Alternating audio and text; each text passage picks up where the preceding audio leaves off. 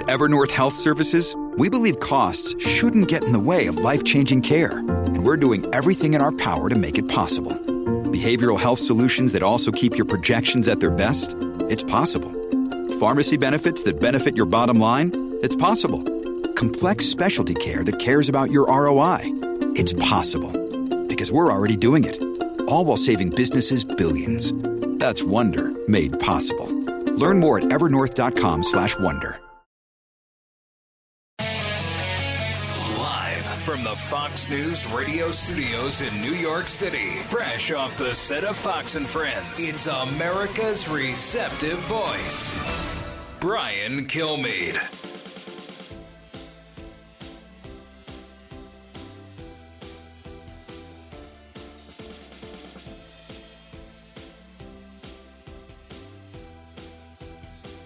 Thanks so much for being here, everybody. It's the Brian Kilmeade Show, 1-866-408-7669. This hour, we're going to be joined by Ned Ryan. And bottom of the hour, Jonathan Turley. Ned Ryan, I'm going to get the political side. Jonathan Turley, the legal side, when it comes to the president, what he's looking at in Mar-a-Lago and the chances where that story's heading, as well as everything else. I hear the January 6th hearings are coming up. Again, they go back. They're going to keep going back to that right up until Election Day, maybe even on Election Day, because they keep getting new revelations about Cassie Hutchinson and other people that don't know exactly what happened, but know it was bad. So let's get to the big three. Now, with the stories you need to know, it's Brian's Big Three. Number 3. The reading scores are back to where they were 30 years ago. This is really a disaster. So the kids can't read. Reading and math predict whether you're going to stay in school, whether you're going to have success. Huge learning loss for this generation of school-age kids thanks to a lockdown fervor during the pandemic, much of which could have been prevented. And the money set aside to catch these students up is wasting away. We'll explain as the CDC set to demand we take another booster shot. Problem? They barely tested it, and we don't need it. Number 2. You heard today from the hearing that the judge really pounded away on the government's lawyers because she kept saying, what's the harm? What's the harm from a special master? And you're right. I think a special master, it's a neutral referee who's supervising the process. Tom Dupree weighing in. I've said this all along. The judge might approve a ref, i.e. special master, to examine what was taken from Mar-a-Lago and why. What the judge said and where this debacle is at as President Trump heads to the stump Saturday night for his first time since the raid. Number 1. Donald Trump and the MAGA Republicans represent an extremism that threatens the very foundations of our republic. Yeah, here we go again. Nice unifying speech. Purely unpresidential. That's how I label the Biden bile belching address in Philadelphia last night. Division was the intent. Trump voters were the target. Supporters, of course, will be the Trump supporters also the target. Will it be effective in limiting the red wave in 65 days? Sadly, maybe it is working. Maybe it's the abortion ruling. I'm not sure. But the Wall Street Journal did a poll, and they asked people when it comes to what you're going to vote on. The generic poll is not good for Republicans. Despite more than 2/3 of the American people saying the country is heading in the wrong direction, they found, to the Wall Street Journal, that 47% of registered voters would support a Democratic candidate for Congress and 44% would support a Republican. 9% said they were unsure. The same poll showed Republicans 46-41 in March.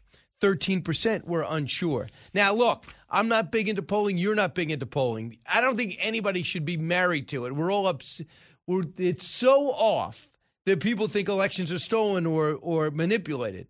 And I think that plays into it. But the president's speech last night was ridiculous. They wanted to give him a red, white, and blue background at Independence Hall, right? And what they did is got all red. So he really looked like he was coming to you from Hades or from Lenin's lair, talking about MAGA Republicans. MAGA Republicans, Make America Great Again is something Republicans signed on for. Nobody signed up for January 6th. Nobody loves the way the president acted after the election, very few.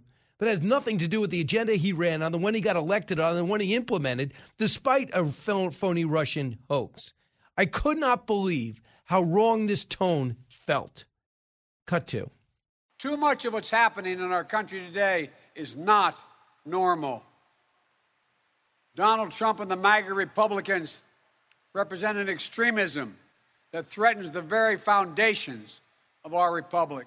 There's no question that the Republican Party today is dominated, driven, and intimidated by Donald Trump and the MAGA Republicans. And that is a threat to this country. Look, if I had his report card, I would I would want to change the focus. I would want to talk about the border, dereliction of duty. He busted it. I wouldn't talk about the Iranian deal that's even got Democrats upset because it's a top secret deal with a terroristic nation that might allow their sanctions to be lifted, billions of dollars to flow into their coffers, which will go right into terrorism and ballistic missile technology. I wouldn't want to talk about Afghanistan, the biggest debacle in American military history, authored by President Biden. I wouldn't want to talk about the weakness that he's shown overseas with China taken full advantage of by the Chinese, by the Russians, by the Iranians. I wouldn't want to talk about that. I wouldn't want to talk about locking down a country way too long for a vaccine they said would do way too much. For boosters, they caught the people when they stood up and said, no way, they were fired from the military on down. And a kowtowing to the teachers' unions. I wouldn't want to talk about inflation. I wouldn't want to talk about a rescue plan that even Treasury experts who worked for President Obama, almost all of them said is a train wreck, will inflate inflation, which it did. Kevin McCarthy got out in front of this. He had a so-called of a pre-buttal before the speech. Cut 11. Citizens are forced to make agonizing choices every single day just to pay the bills. You know, more than 20 million American households, that's about 1 in every 6 families, have fallen behind on their utility bills. The amount they owe has doubled since the beginning of the pandemic, and winter is coming. Yeah, I mean, that's the economic news. That's a little grim. I mean, obviously, he's not trying to win over votes. He's trying to paint the picture of what he wants people voting on. How did he do? How did he do? Now he's mentioning Donald Trump's name every other day. For the longest time, he says, my predecessor, the other guy, and now he's changed.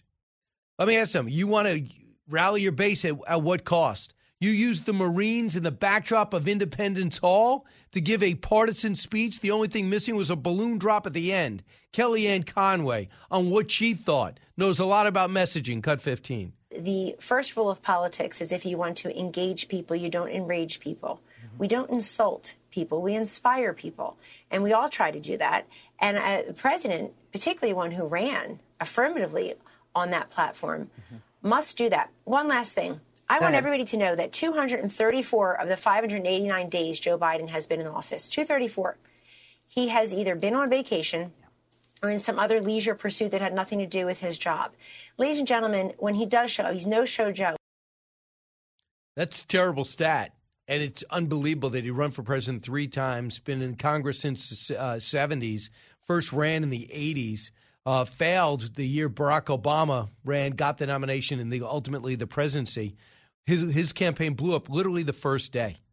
Literally the first day when he called Barack Obama a clean guy who, I think his first interview was with Letterman, but he was also mocked by Johnny Carson. He was a joke. Now that he gets the job, all he does is bike in Delaware. Some people liked it. Democrats loved it. I'm not sure all of them did.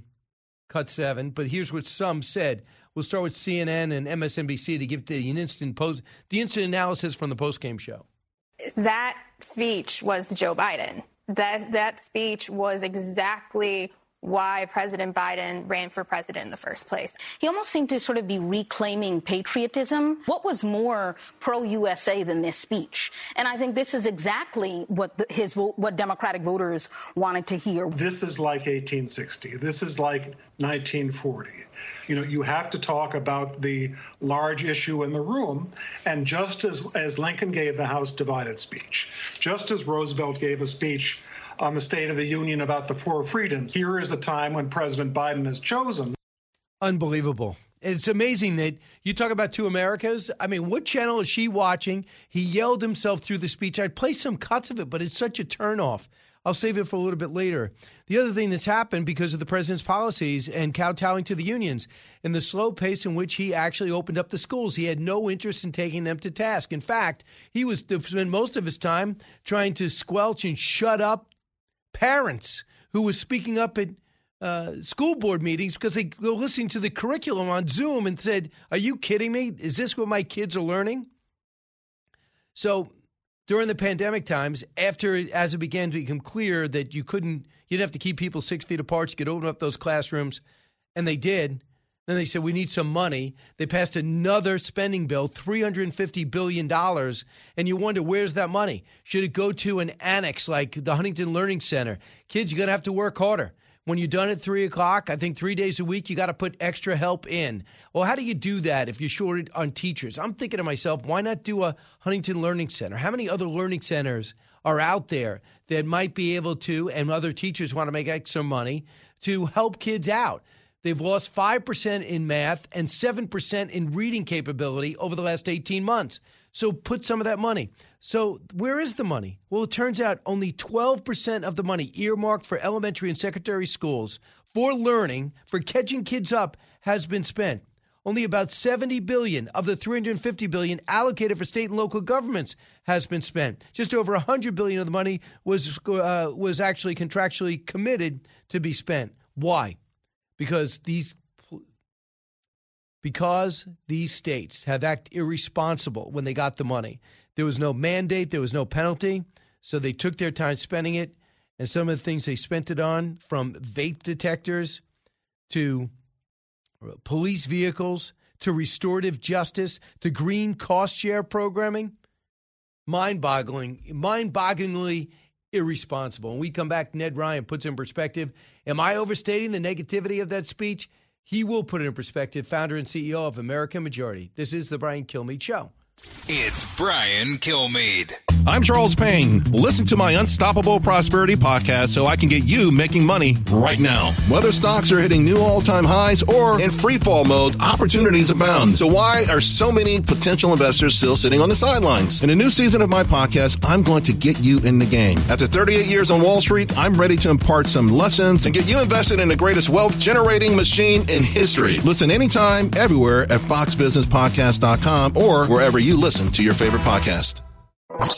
Out of the gates and ready to go. Hey, it's Hutton Withrow. Hot Mike is here on the Outkick Network. We've got your afternoon covered with the latest sports discussion, and it's available wherever you find your audio. Daily analysis and news. He is hot. I am Mike. Actually, my name is Chad. His name is Jonathan, but you get the picture. We're going to bring it every single day. Whatever you want to call us, we'll respond to. We just want you to respond to what we're dishing out every day. And while you're here, we hope you subscribe to the podcast, like, subscribe, and share.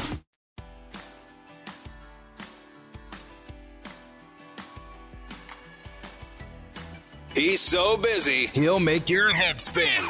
It's Brian Kilmeade. Let's step back to where we were not too long ago when this president walked into this administration, how mismanaged the pandemic, the response to the pandemic was, how 47% of schools were, in less than 6 months, our schools went from 46% to open to nearly all of them being open to full time. That was the work of this president. Unbelievable that she would actually say that out loud. The press secretary trying to say it was President Trump's fault the schools weren't open. Ned Ryan, founder and CEO of American Majority and former speechwriter for Bush 43. Ned, what's your take on that spin? I mean, my first reaction was to laugh. I can't believe the bald-faced lies. They're not even trying to tell the truth. Of course, Trump wanted – I would remind people in April of 2020 – Trump wanted to reopen all of the society after 2 weeks and said, hey, let's hit a pause, let's reopen. Trump and the Republicans wanted to make sure all of the schools, everything went back to normal as soon as possible, as soon as we got a grip on what COVID was all about. And the ones fighting it, the ones making sure the schools were shut, were the teachers' unions and their Democratic allies.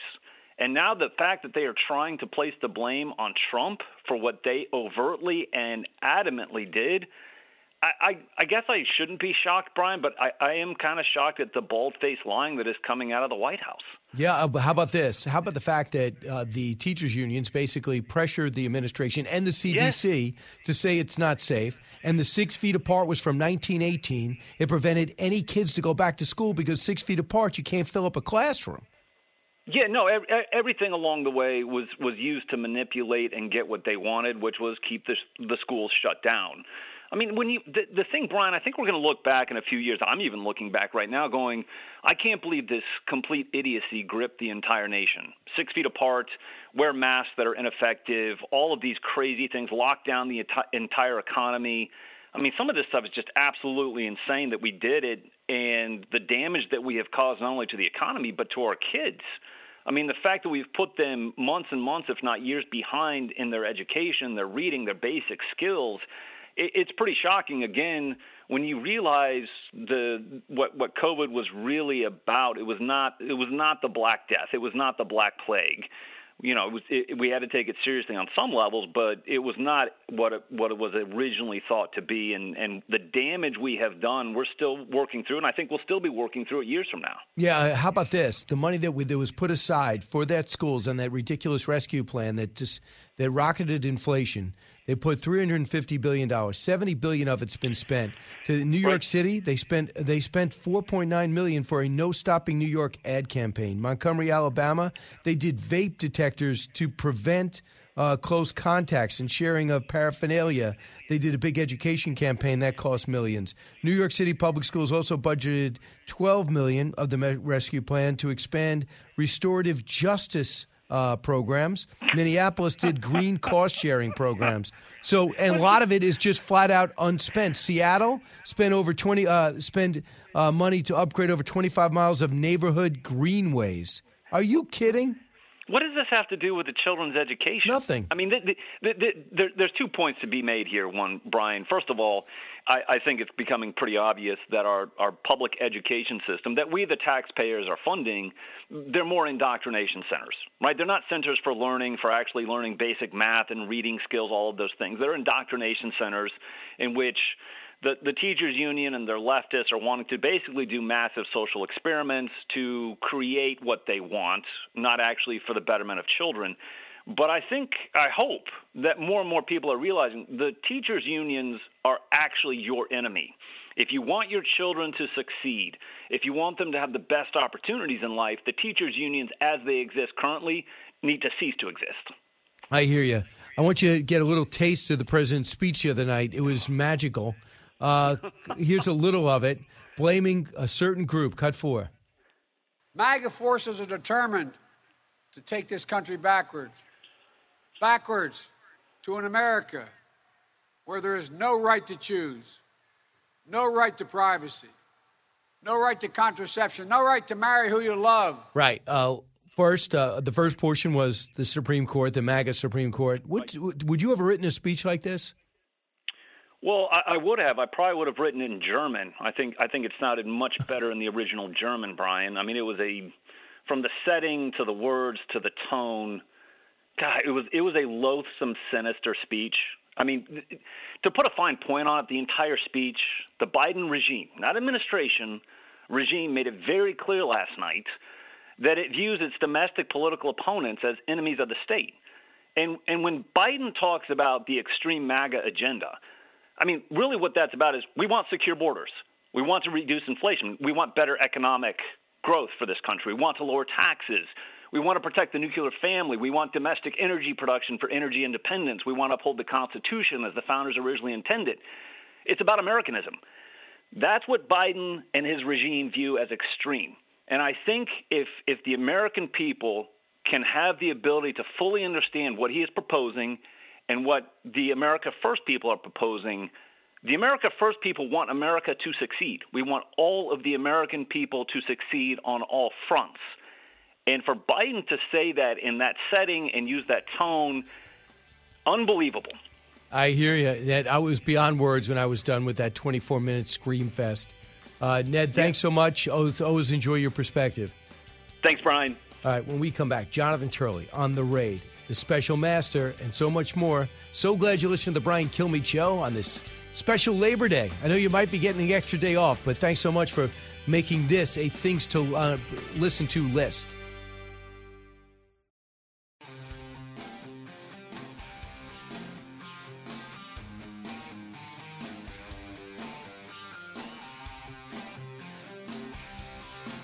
Information you want. Truth you demand.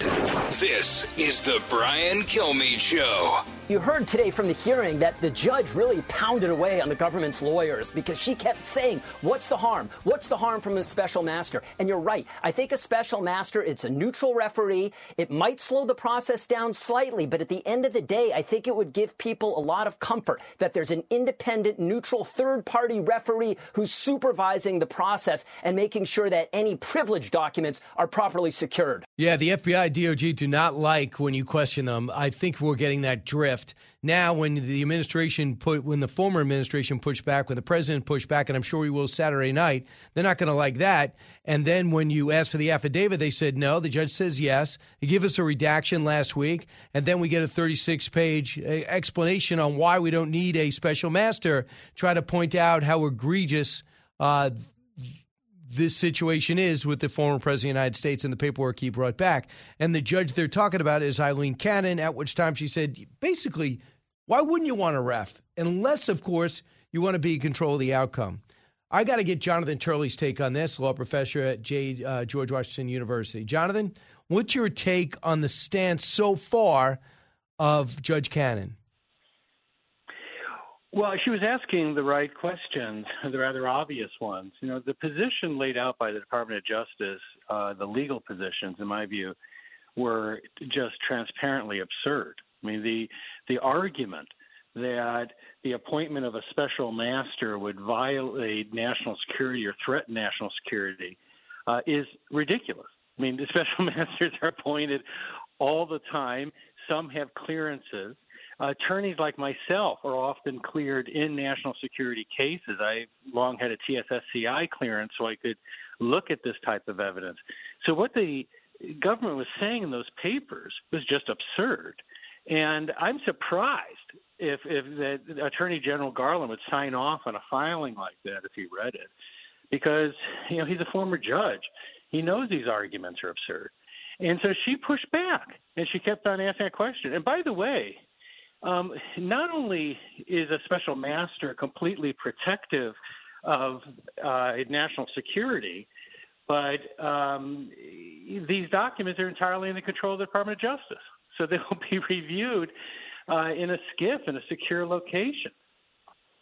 So a couple of things. I mean, it's not necessary that the former president's going to be happy with what the special master says. They might say, yeah, there's X, Y, and Z there, and there's super secret documents there, and by the way, here are your socks, and here are your loafers. So they do understand this. They said we already separated some of these boxes. There was 520 pages, 64 sets of documents that the Justice Department said the filter team came up with through the review that belonged to President Trump through attorney-client privilege. Why can't you just accept our review, they say. With the filter team, they say. Fundamentally, I know it's sad to say, but your team, that filter team is your team. So what are they going to come up with to make me feel secure that you're working on my interests too? Am I thinking along the right lines, Jonathan?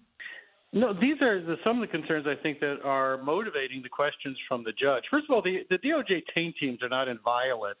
They have routinely been criticized for failing to be protective or sensitive, particularly for privileged material. But the other weird thing is the government keeps on saying, look, we don't have to do this because we don't have to give anything back because these are ours. Well, that's the point. You just said that you likely collected attorney-client material. That's not yours. You know, the point of the special master is to separate out these documents so we know what we're dealing with, so the judge, more importantly, knows what she's dealing with. But even on stuff that is outside the intent of the warrant, the scope of the warrant, the Department of Justice actually said, we won't give that back either, because they said that's evidence that he mixed classified material with unclassified material. Well, once again, that's absurd. I mean, you have a record of what was in the boxes. You don't have to keep it. You know, when you go into a crime scene and it's filled with furniture, you don't take all the furniture. You just take a picture of the crime scene. You document what was in the room. So it's these arguments that just leave you baffled that anyone would actually file that in a court of law. But, Jonathan, what reminds me of? It's almost as if, from my perspective, I know you live this stuff every day. How dare you question me? It's one of those things. I'm the parent here. How dare you question me? You're 6 years old. You're 8 years old. I know what's right. Well, my way or the highway. And they're just not used to this type of pushback. Do you think, from what you know now, do you think they are surprised that it got to this, that their raid was looked at as a raid, that the blowback was as intense? Do you think they are surprised by the level of this? I think that they're surprised that it has gotten to a federal court to as a possible check on their authority. I mean, what's interesting in terms of the situation this judge is in is that not only are the statements made in this filing, in my view, make no sense at all, but this is coming after they claimed that no redacted affidavit could ever be released, or at least not before any charges, because it would damage national security. Not one sentence.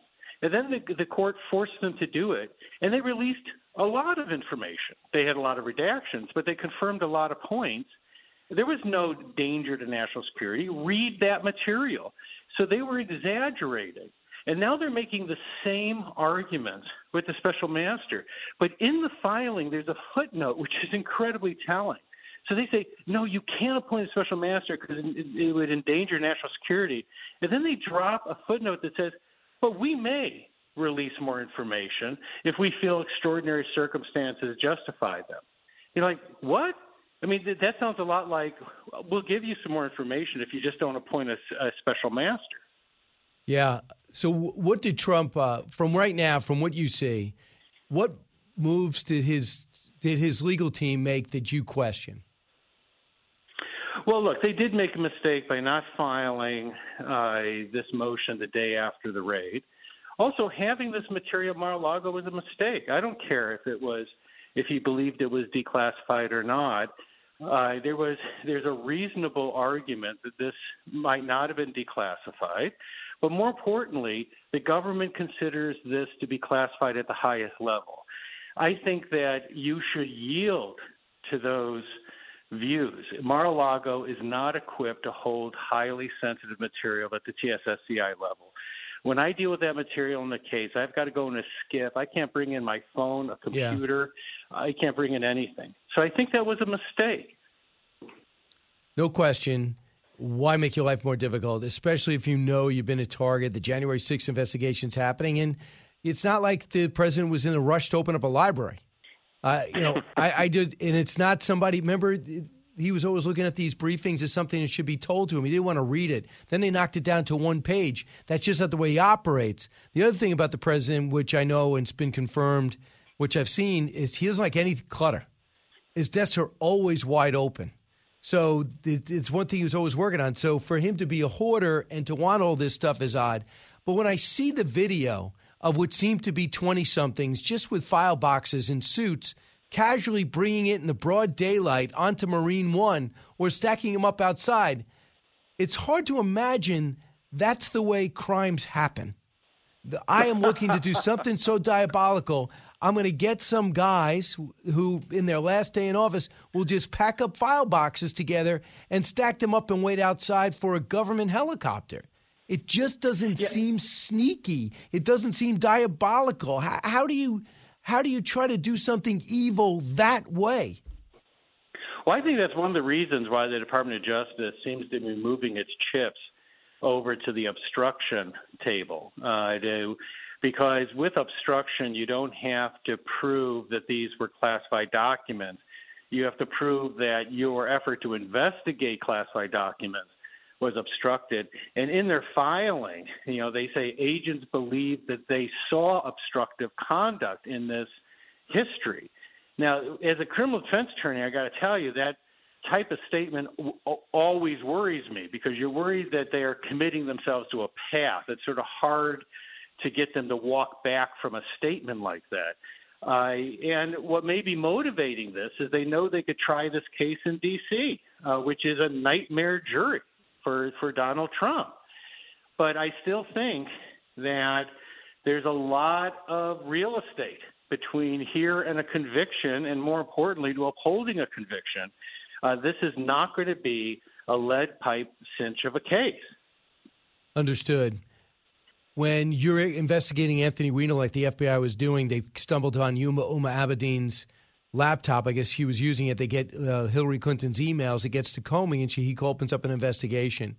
When I get to can I make the same parallel to I went in there because he had documents that didn't belong to him, and it turns out a lot of these documents, some of these documents helped the January 6th investigation. Can I hand them over to Adam Kinzinger and company? Well, I think that one of the things we can learn from a special master is sort of the division of these cases. What are we talking about here? I mean, for example, the Department of Justice says there were 3 classified documents in the president's desk. Well, what was the classification? I mean, that doesn't tell you what the documents are. A classification can be a confidential classification. That's something we put on phone books in government cases. So we can learn more from the special counsel on this. But also the reference to these other cases is going to be key. Merrick Garland has a responsibility to treat like cases alike. And there are legitimate issues raised with regard to Clinton's emails. I mean, those contain top secret material on a less secure location in digital form. Also, Clinton's people did not cooperate with investigators. The State Department had a heck of a time trying to get them to hand over computers. They sat on actual laptops containing this information until they could negotiate further. It went on for months. And so it's a very similar pattern. But you didn't see a raid. You didn't see any real serious move towards prosecution. And ultimately, you had the Comey press conference. So they're going to have to, if they're going to go to prosecute Donald Trump, offer some explanation. And that may be why they're looking at obstruction, because they know that there's this glaring contradiction with Clinton if they go after the retention of classified material. So the Clintons bleaching part of that hard drive, smashing other parts of it, being interviewed on a sleepy Saturday with their attorney, who's also a witness, played into this. And they also did confirm that a foreign entity had breached into those digital documents. So that was also concluded. But even forget about whataboutism. I'm just wondering if they did walk out with something and one of the forms said January 6th outline to blitz the Capitol. Can they turn it over to the January 6th group? That's a good question because, first of all, if the material is classified, it could find its way through one of the intelligence committees like Adam Schiff's committee. They can use the argument that we need to see the damage assessment and the documents. But also, Merrick Garland is also looking into January 6th. So they most certainly can get that material over to other prosecutors for the January 6th investigation, which apparently is still sort of limping along on the DOJ side. Got it. Jonathan, with no shortage of cases, we didn't even talk about Georgia and where that's going. Thanks so much, Jonathan. Enjoy your Labor Day weekend. Thanks. You too. We should pay him time and a half as much as he's been on television and radio. When we come back, your turn. What are you doing this weekend? 1-866-408-7669. Are you somebody looking at their bills and saying, I'm changing my plans? Or are you someone saying, the heck with that? I've been in for 2 years. Finally got a public setting I want to go to. I'm going anyway. Don't forget One Nation. I'd examine these things from the consumer level and the macro level about the country, how we're affected by what's going on One Nation, 8 o'clock on Saturday, right here on Fox News Channel. Don't move. Diving deep into today's top stories, it's Brian Kilmeade.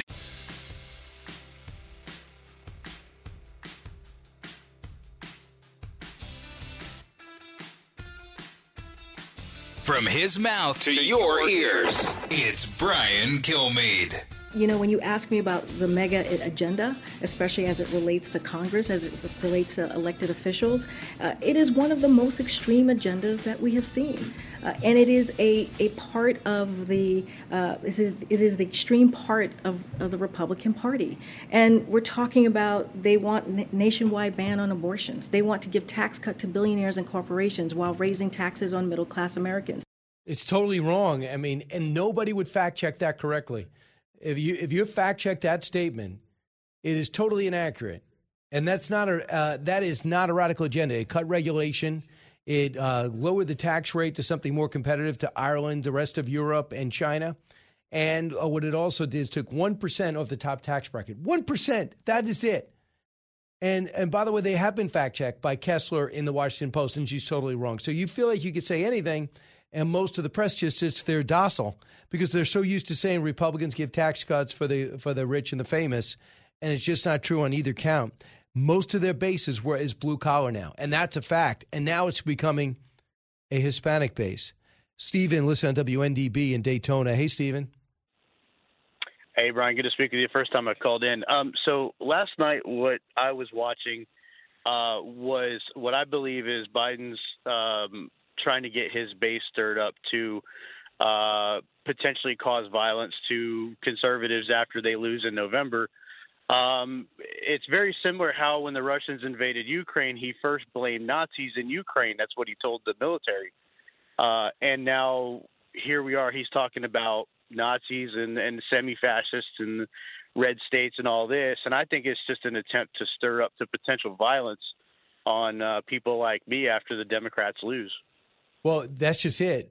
Right away, you got a question because he came out when the election laws were passed in Georgia, and it ends up not being sensationalistic to the point where Stacey Abrams had to redo her USA Today editorial, and he called it Jim Crow 2.0 when there wasn't. What they did is they stopped signature matching. They also have mail-in voting, but you got to have ID to vote, and 85% of the country are for that, and they said that's Jim Crow 2.0. And Stacey Abrams never admitted she lost. Hillary Clinton multiple times says she had the election stolen from her. Donald Trump's an illegitimate president. He never brings that up. What I worry about, Steve, is if the Republicans do well, I think they're going to do much better than everyone's saying they're doing right now, abortion, Roe v. Wade and all. They're going to say, look, that's because they changed all the election laws. Illegitimate. We can't let them do that. Don't believe this election. But one of the things he said is they like elections until they lose. They don't want to accept them. Donald Trump had problems accepting election laws. Nobody likes January 6th. Nobody that I know of on the Republican side. So if you to label people on their worst day, instead of looking back at all the Black Lives Matter riots that you allowed happen without ever saying a word until last Tuesday, and you keep saying, well, that's the party. January 6th is the party. All you're doing, most people know, 99% of the people listening, Republicans listening, say, never going to vote for that guy again. Not going to listen to a word he says again. That's a blatant lie. And I certainly am more motivated now. From the Fox News radio studios in New York City, giving you opinions and facts with a positive approach. It's Brian Kilmeade. Thanks so much for listening, everybody. It's the Brian Kilmeade Show. Privileged to have with us in a matter of moments Geraldo Rivera. He's going to say goodbye to his Hamptons house and have to return to the Midwest, Ohio. Dr. Marty Makary will be here. Something interesting about the new COVID vaccine that they have out, to tackle the variant. Never been really tested on humans, mostly animals. They're a big brush to get it out. And by the way, Omicron pretty much disappearing from the landscape. The CDC recommending it. What a shock. Dr. Makary to put some logic and some sanity into these shots. So before we get to Geraldo, and of course, coming to you from 48th and 6th in Midtown Manhattan, let's go to the Big Three. Now with the stories you need to know, it's Brian's Big Three. Number 3. The reading scores are back to where they were 30 years ago. This is really a disaster. So the kids can't read. Reading and math predict whether you're going to stay in school, whether you're going to have success. Yeah, that's all. Huge learning loss for this generation of school kids thanks to a lockdown fervor during the pandemic. Much of this could have been prevented, and the money was set aside to help the students catch up. I'll tell you where it is, and it's not going to the kids. We'll explain, but won't make excuses. Number 2. You heard today from the hearing that the judge really pounded away on the government's lawyers because she kept saying, what's the harm? What's the harm from a special master? And you're right. I think a special master, it's a neutral referee who's supervising the process. Judge might approve a ref, i.e. special master to examine what was taken to Mar-a-Lago and taken from in the raid, what the judge said and where this debacle is at. Number 1. Donald Trump and the MAGA Republicans represent an extremism that threatens the very foundations of our republic. Purely unpresidential. That's how I label the Biden bile-belching address in Philly last night. Division was the intent. Trump voters, supporters, the target. Will this be effective in limiting the red wave in 65 days? Let's bring in Geraldo Rivera. Geraldo, just take that question if you would. Your characterization of the address, if you had a chance to watch it, and is it effective in allowing the Democrats to accomplish their goal? I don't think so, but I loved your characterization. Vile belching. Yeah, bile belching. It's very, very vivid, very vivid. I agree somewhat. I think that it was uncharacteristic for the nice guy, quote-unquote, president. I thought it was an unfortunate, lazy stereotyping, a lot like the basket of deplorables from Hillary. I think it'll have the same rebound effect. It will not make people afraid to vote Republican. I think it'll have them take another look at Biden and say, this sounds like the desperation of a politician. I thought it was very unfortunate. I wish he had not done it. We don't need that kind of rhetoric. The country is divided enough as is, and he's supposed to be the healer, not the divider. And I think that this was, again, I think it was uncharacteristic, but it sounds to me like his political operators are manipulating him into saying that, oh, now he's a tough guy. I tell you one thing, though, Brian, and I think it's very interesting, and I think maybe we're burying the lead, is that after he went on with that belching bile remark, he also singled out abortion as the issue that the Democrats should and are rallying around, and I believe that in that aspect, that smaller aspect of what he said, I think it's valid. I think abortion will be the issue that motivates many Democrats. He brings up fentanyl for the first time a couple of days ago. He never brings up the border. He never wants to talk about Afghanistan. He certainly likes to run from inflation. But right now, this flies in the face of what we both said. The Wall Street Journal did a poll, and despite more than 2/3 of Americans saying we are on the wrong track as a country, and that has been the situation, the Wall Street Journal says that the Democrats now have an advantage in the generic ballot by 3 points, where they were trailing by 6 in March. Do you believe, Geraldo Rivera, this has everything to do with the Dobbs decision? I do. I think everything is maybe too sweeping, but I think it has principally to do with that. When you consider immigration as a flashpoint issue, for example, if you're not watching Fox News, you're not seeing the caravans of migrants coming across the border and then being bused to the various cities. You may hear the local mayor, espousing some outrage, but it does not seem yet, or maybe ever, that immigration will be the issue on which people will vote. Abortion, on the other hand, and more broadly, personal freedoms, gay marriage, all things that Clarence Thomas, for one, said the Constitution did not support or did not mention. I think that those are the kinds of things. I think that the Supreme Court did not do the Republican Party any favors in handing down Dobbs at this stage of the game. They could have pondered it. They could have postponed it. They could have made a much more narrow ruling, all heading ultimately in the same direction. But to do it in one fell swoop.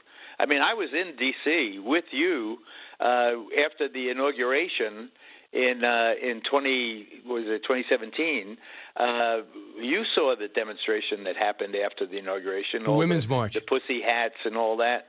That was real energy. That was the turnout bigger than the inauguration turnout. I still don't know what it was about.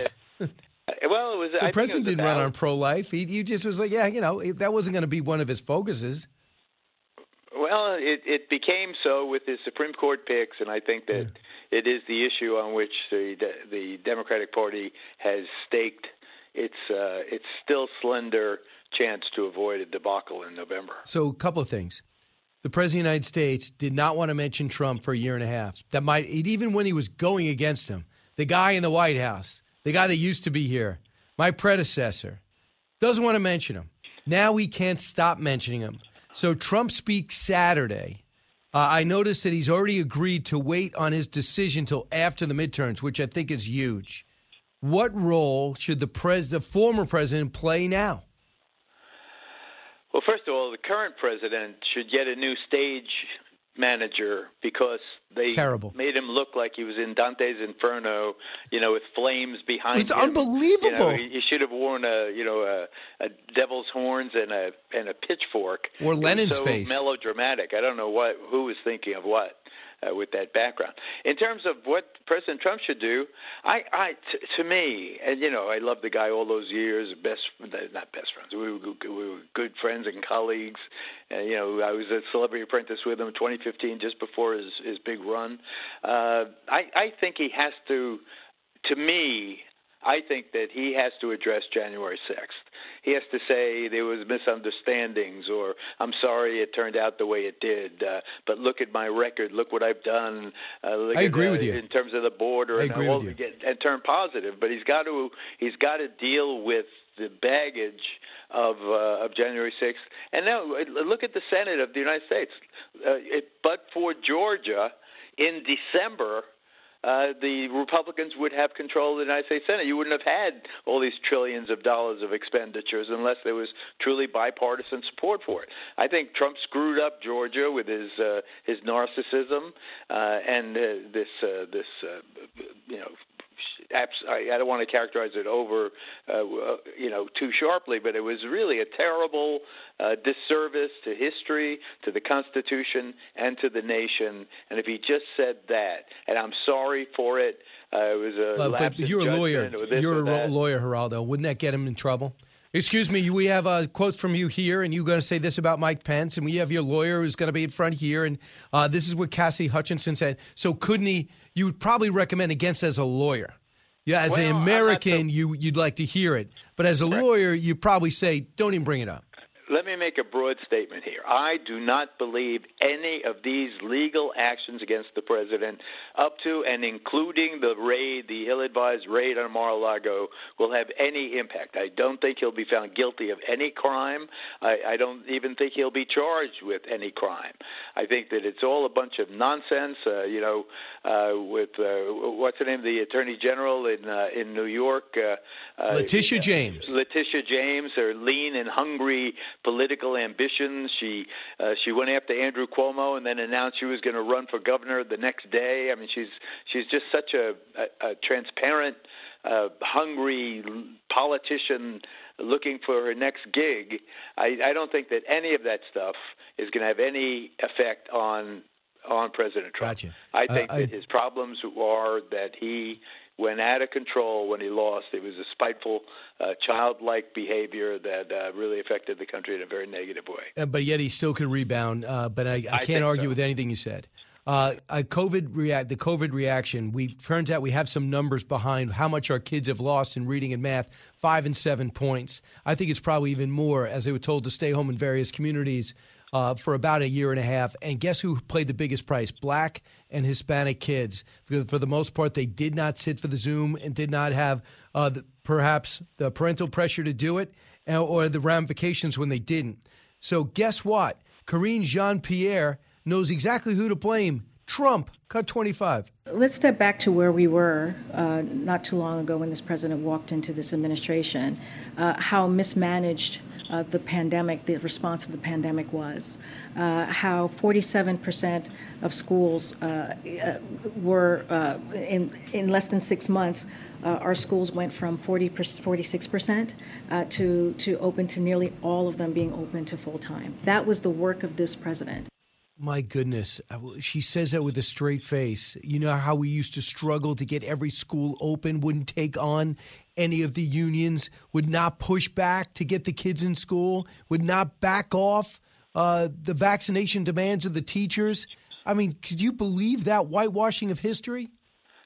I think that Lori Lightfoot, certainly no friend of President Trump, au contraire, her frustration with the teachers' unions in Chicago and their refusal under the most reasonable conditions to go back into the Chicago schools and the resulting, just using Chicago as the microcosm, the resulting disorder and absence of education that happened in that city, where so many of the children do not have laptops.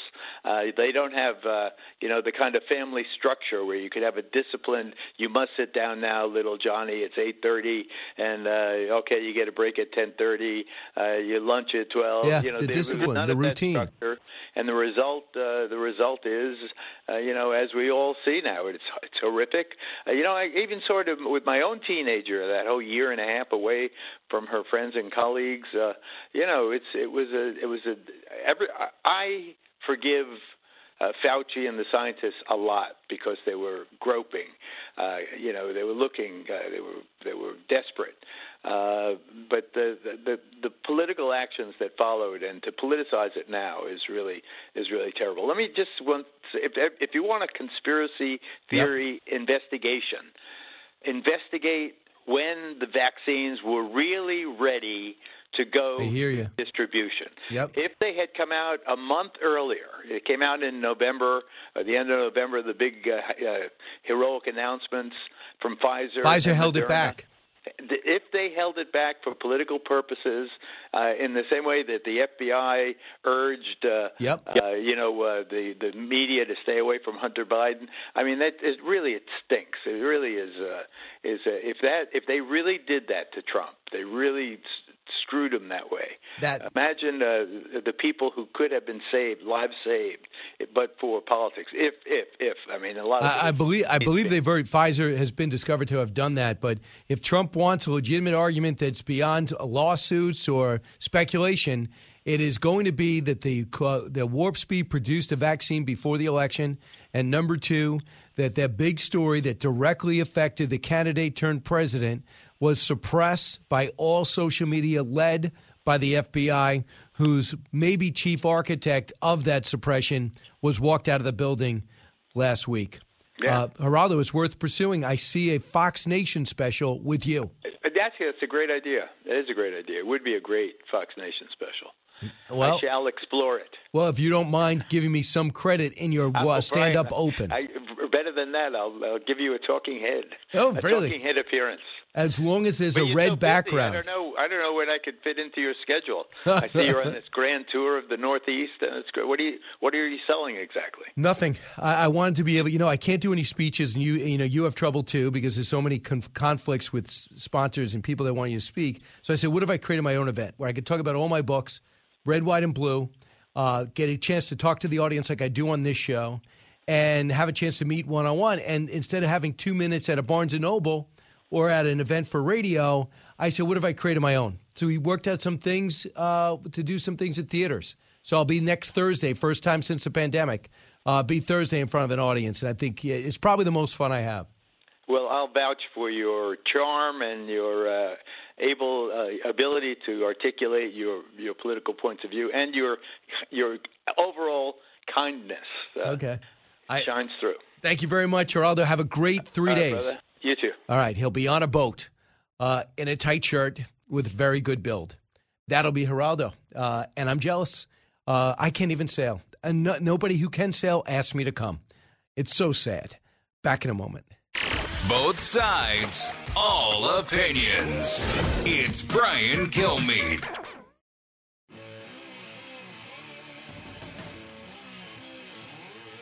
a talk show that's real. This is the Brian Kilmeade Show.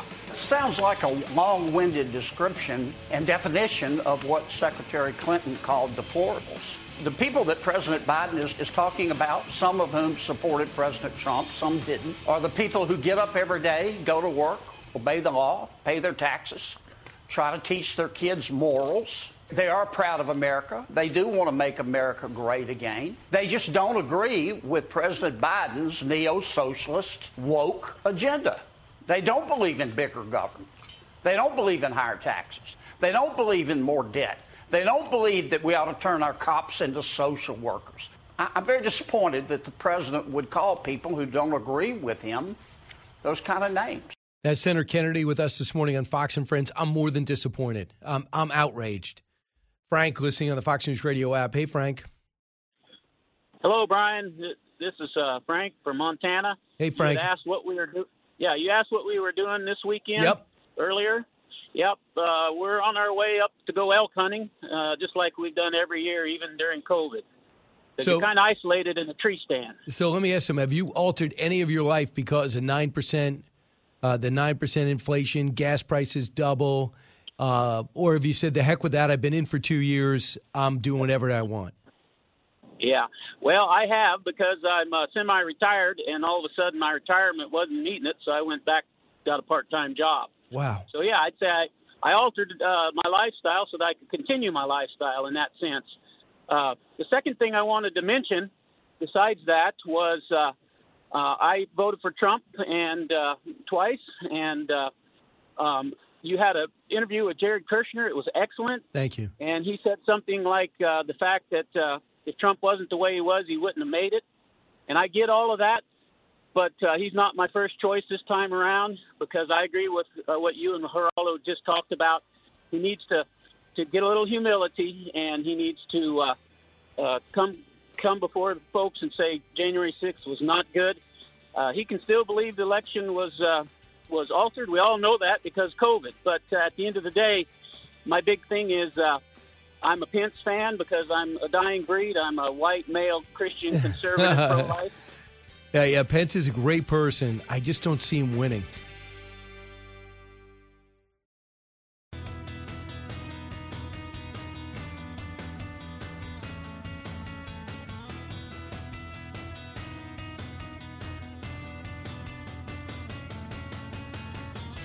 A radio show like no other. It's Brian Kilmeade. So the announcement is an important step to getting updated COVID vaccine boosters, which we expect to provide additional protection against the variants of COVID circulating in the U.S.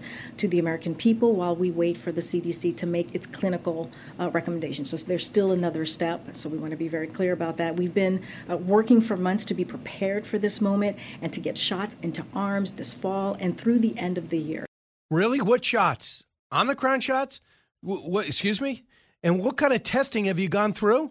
And I believe the CDC is now recommending we all get these boosters, or it's a matter of a few days. Today, on the Washington Post, the CDC said that millions of eligible Americans, including those as young as 12, can get an updated Omicron-targeted booster shot to bolster defenses against serious illness and death during a potential fall outbreak. What kind of testing did they go through? And wasn't Omicron 2 variants back? I'm just a pedestrian, a citizen, a possible recipient. But Dr. Marty Makary does this for a living. Fox News contributor, surgeon, and professor of health policy at Johns Hopkins. Dr. Makary, are we ready for the Omicron booster? Are you? Well, I'd like to see more data because they used data from 8 mice to authorize this. There was absolutely zero clinically available data that was made available to the public. So they claim that there's some human studies that they've seen that they've not made public. But the reason that there's probably not public is that this was an Omicron vaccine designed for the earliest Omicron variant, not the current one, which is also on its way out, and another one's coming. So what are we doing? You know, might as well get a vaccine for the Spanish flu at this point. Right. And she went on to say, Walensky endorsed a recommendation by the advisory panel paving the way for some clinicians, pharmacies, and other providers to begin administering the shots as early as this weekend. Look, if I'm dealing with cancer treatment, I might say to myself, I just got to make sure I'm okay. If I'm dealing with some other underlying illness, all right, I would have a different approach. But there's just no way that I would, if I was bringing this forward, that I would go do this. The American public is weary about this, and we already know we passed Omicron, and the numbers, even the New York Times are publishing these numbers. This is not a problem. We got to get out of this mindset, don't you think? Well, pharma has been pushing hard for a year now to say publicly and say to the FDA, we need a process to approve new COVID vaccines that we develop so that we can, get them out in time for the new variants. So they've been pushing this hard. And if you look at what the FDA did, they basically did everything pharma asked for. They authorized it with no publicly available human clinical trial data. And then the members of their own FDA advisory committee, that is the external experts, they didn't convene them and they didn't have them vote, which is typically what the FDA does now when they know the experts are not going to vote in favor. One of those experts, Dr. Paul Offit from Children's Hospital of Philadelphia, probably the most respected expert on the committee, said that this new variant, the Omicron vaccine, should be treated like a new medication. And he felt strongly that it should have the same rigor and process of a new medication. I mean, it's a new vaccine, right? It's a new mRNA strain. Sure. It's creating a new protein in your body. We don't know what that means. So this is the Pfizer vaccine chief, Dr. Anilisha Anderson. This provides an opportunity for people once they get boosted with the vaccine to generate antibodies that can neutralize both, original variants and the Omicron variants, but also the variants in between. If you remember, we had Beta, Alpha, Delta, etc. And so it really provides the broadest opportunity for protection against COVID-19. They found that out from looking at 9 mice? Yeah, and it cures cancer and stroke and heart disease as well, probably. But here's something so what they're getting at is an important thing I want to just talk about. Brian, there's 2 vaccines in this new Omicron vaccine. In that bottle where they draw up the syringe, there's the vaccine to Omicron, which they newly developed. There's also the original COVID vaccine, that is to the Wuhan strain. Now, when you give 2 together like that, your body is going to preferentially see the Wuhan strain vaccine, the original vaccine, and the immune response will be selective. It's called immune preferencing.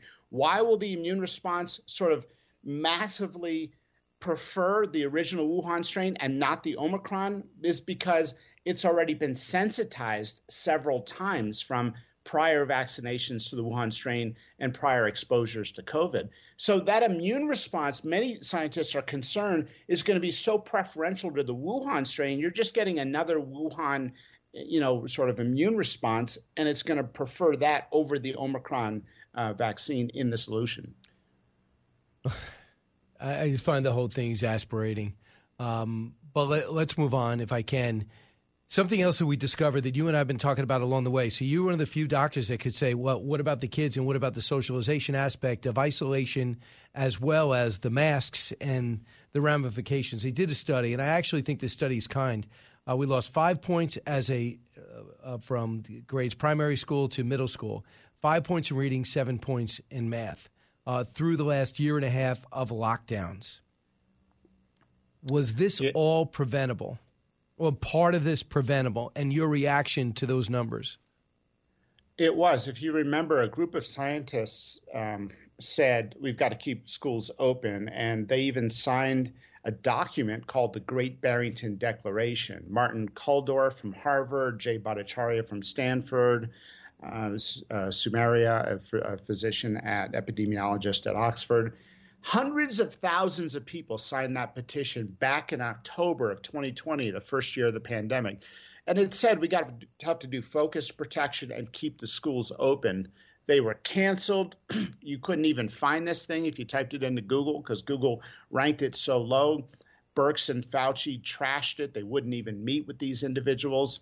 So, and Francis Collins, head of the NIH, famously called them fringe epidemiologists. Turns out they were 100% correct. We've got lifelong learning loss.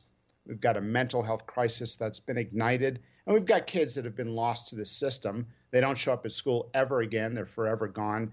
And, when we talk about crime being up, think about the number of kids in Baltimore City that just never logged on to Zoom, and they never showed up when in-person learning resumed. So I want you to hear what Dr. Fauci said just last week to Neil Cavuto, Cut 27. I don't think it's forever irreparably damaged anyone, but I think obviously, and if you go back and people selectively, Neil, pull things out about me, I was also one of the people that said we've got to do everything we can to get the children back in school.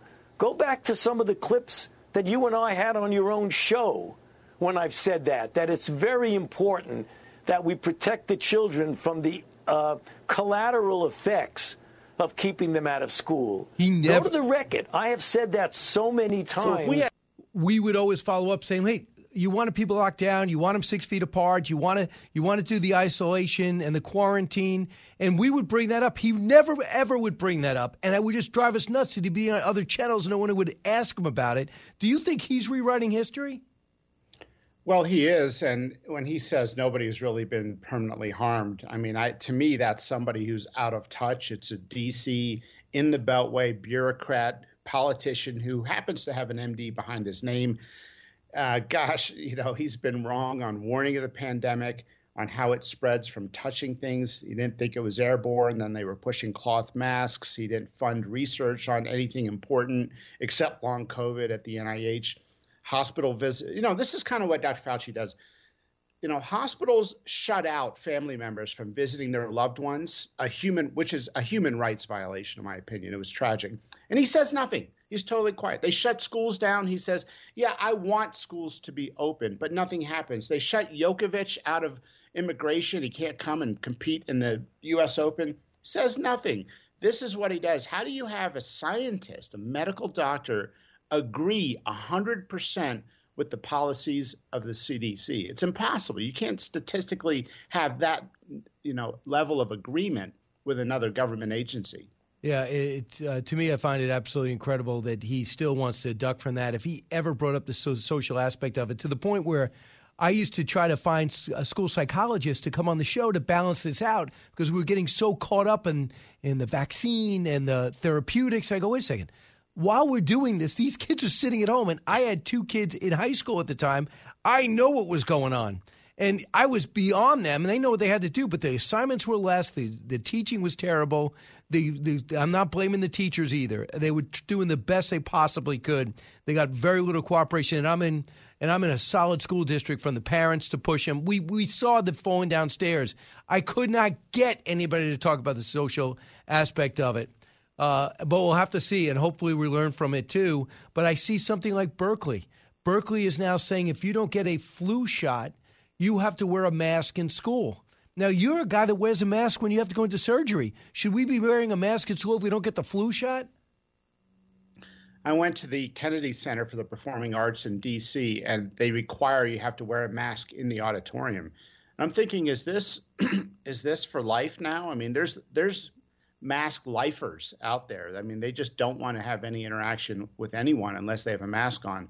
But I'll tell you this, when doctors get together for their doctors' conferences, and, I do a lot of speaking at doctors' conferences. So I've been to about 6 major doctors' conferences with thousands of doctors over the last, I'd say in the spring of this year, okay, when we had even higher levels of COVID.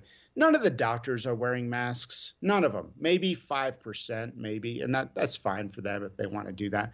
So what do these school administrators of young, low-risk people know that doctors don't know? I mean, what's the disconnect? And again, Fauci is on the sidelines.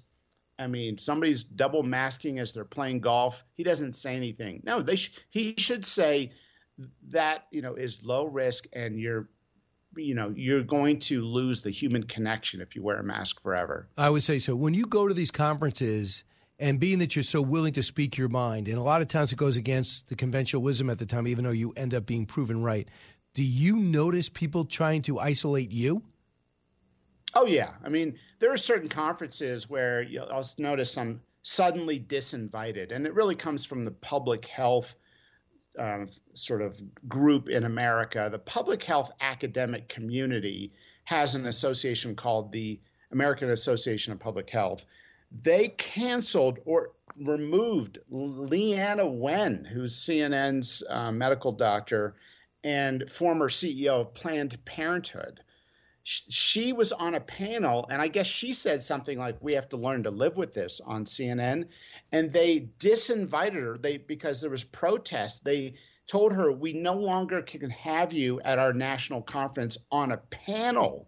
I mean, they're eating their own now. I mean, it's basically like, this martial law. It's McCarthyism in medicine. And I don't know if you saw that California just passed a bill saying that if you disagree with the quote unquote contemporary scientific consensus, that you lose your license. Well, heck, we would have lost our license 18 different issues that Jay Bhattacharya and many of us have been speaking out against. And almost every one of those issues, science has subsequently proven what was misinformation is now true. I think fundamentally, I guess doctors go, I got to we can't be living a life on zero risk. And we should just explain that to people. I don't want you to ruin your life, but I want to say there's a little bit of a risk here. These are things you can do. Make your own decision. And I think that's what built up the resentment, that they just took that decision away and they excoriated you if you were to show up or were less than 6 feet apart or show up with 2 masks. I had Dr. Burke say to me I should consider wearing goggles. Goggles. Are you crazy? On television. Goggles? 2 masks and goggles? Are you nuts? In fairness to her, if you're going deep sea diving, I would recommend goggles. But otherwise, there's absolutely no benefit. Thanks for walking me back. Look at what's happened with monkeypox. They have a completely different standard, okay? Because a lot of the COVID policy was just aimed at these, the so-called Trump voters, right? We have to smack these dumb people in line and tell them what to do. Even though 40% of the unvaccinated were African Americans in the United States, that was the largest group of unvaccinated. But that wasn't the narrative. Now look at monkeypox. They basically say, just have sexual activity with, male sexual activity with other males. Do it safely. And here's how we're going to suggest at the CDC you can do it have sexual activity a little more safely. Whereas with COVID, it was, we're not going to allow you to put yourself in any situation where you might get the virus. Great point. We'll see. I just have so little faith in these institutions at this point. I'm always going to be looking at a second opinion when I used to just take it as it came. Dr. Makary, have a great 3-day weekend. I hope it's 3 days for you. It is. Thanks so much, Brian. You got it. Listen, I know you have some things to say. Some of you listening for the first time on the road. Some of you are en route to vacation. Some of you are off, and you're able to say, what's on the radio at this time? I'm normally at work. Thank you. Your calls are next, 1-866-408-7669. Expanding your knowledge base. It's the Brian Kilmeade Show.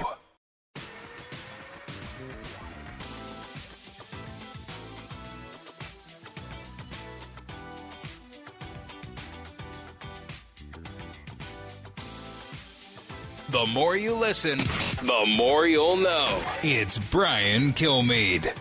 Hey, let's go out to Wes listening online in Washington. Hey, Wes. Hey there. Hey, Brian, thanks. And thanks to your call screeners for letting me on the phone. First-time caller, but appreciate you and your colleagues allowing us that don't have a voice to get out there and talk. No problem. Who do you sense that the president's message last night is getting through? I think to his base it is. I think it falls on deaf ears to the rest of the country. I think that it's. I mean, he talks out of one side of his mouth, and there's 4 or 5 other voices out there that are saying an absolutely different thing. I think that really, it's hard to alienate half the country and be unifying everybody at the same time. It's difficult. Thanks so much. Thanks so much for the call, Alex. Listen on WABC. Hey, Alex. Hey, Brian. Thanks for taking the call. Actually, the speech did get through. It got people through the roof because this is insane what he said yesterday about, he divided the country, he was going to unite us. But I want to say about the student loan debt that it's really so stupid of the Biden administration to forgive all this debt, because not only isn't it discouraging the colleges from continuing with these crazy prices, but it's encouraging them to continue. And this is actually what we saw with Obamacare, where the drug prices were too high. So Obama said, we won't bring down the drug price. It won't work to do that. We'll just pay for everybody's medications. And in this case, what the Biden administration really should be doing is they should be taking away all the privileges and all the special money that the colleges are making because they're officially educating our kids. They should be giving it to the colleges that are charging not a lot of money to go to those colleges, so that way these small colleges that aren't charging a lot of money can build themselves up and get good professors and educators, and we could keep the price of going to college down instead of having to use our taxpayer dollars. Absolutely, you march these provosts in, these heads of colleges in. You say, guys, we got to get this price down. How do we work together? The way you do with car companies, the way you do oil manufacturers, green energy producers. That's the way to do it. Thank you. Live from the Fox News radio studios in New York City, fresh off the set of Fox and Friends, it's America's receptive voice, Brian Kilmeade.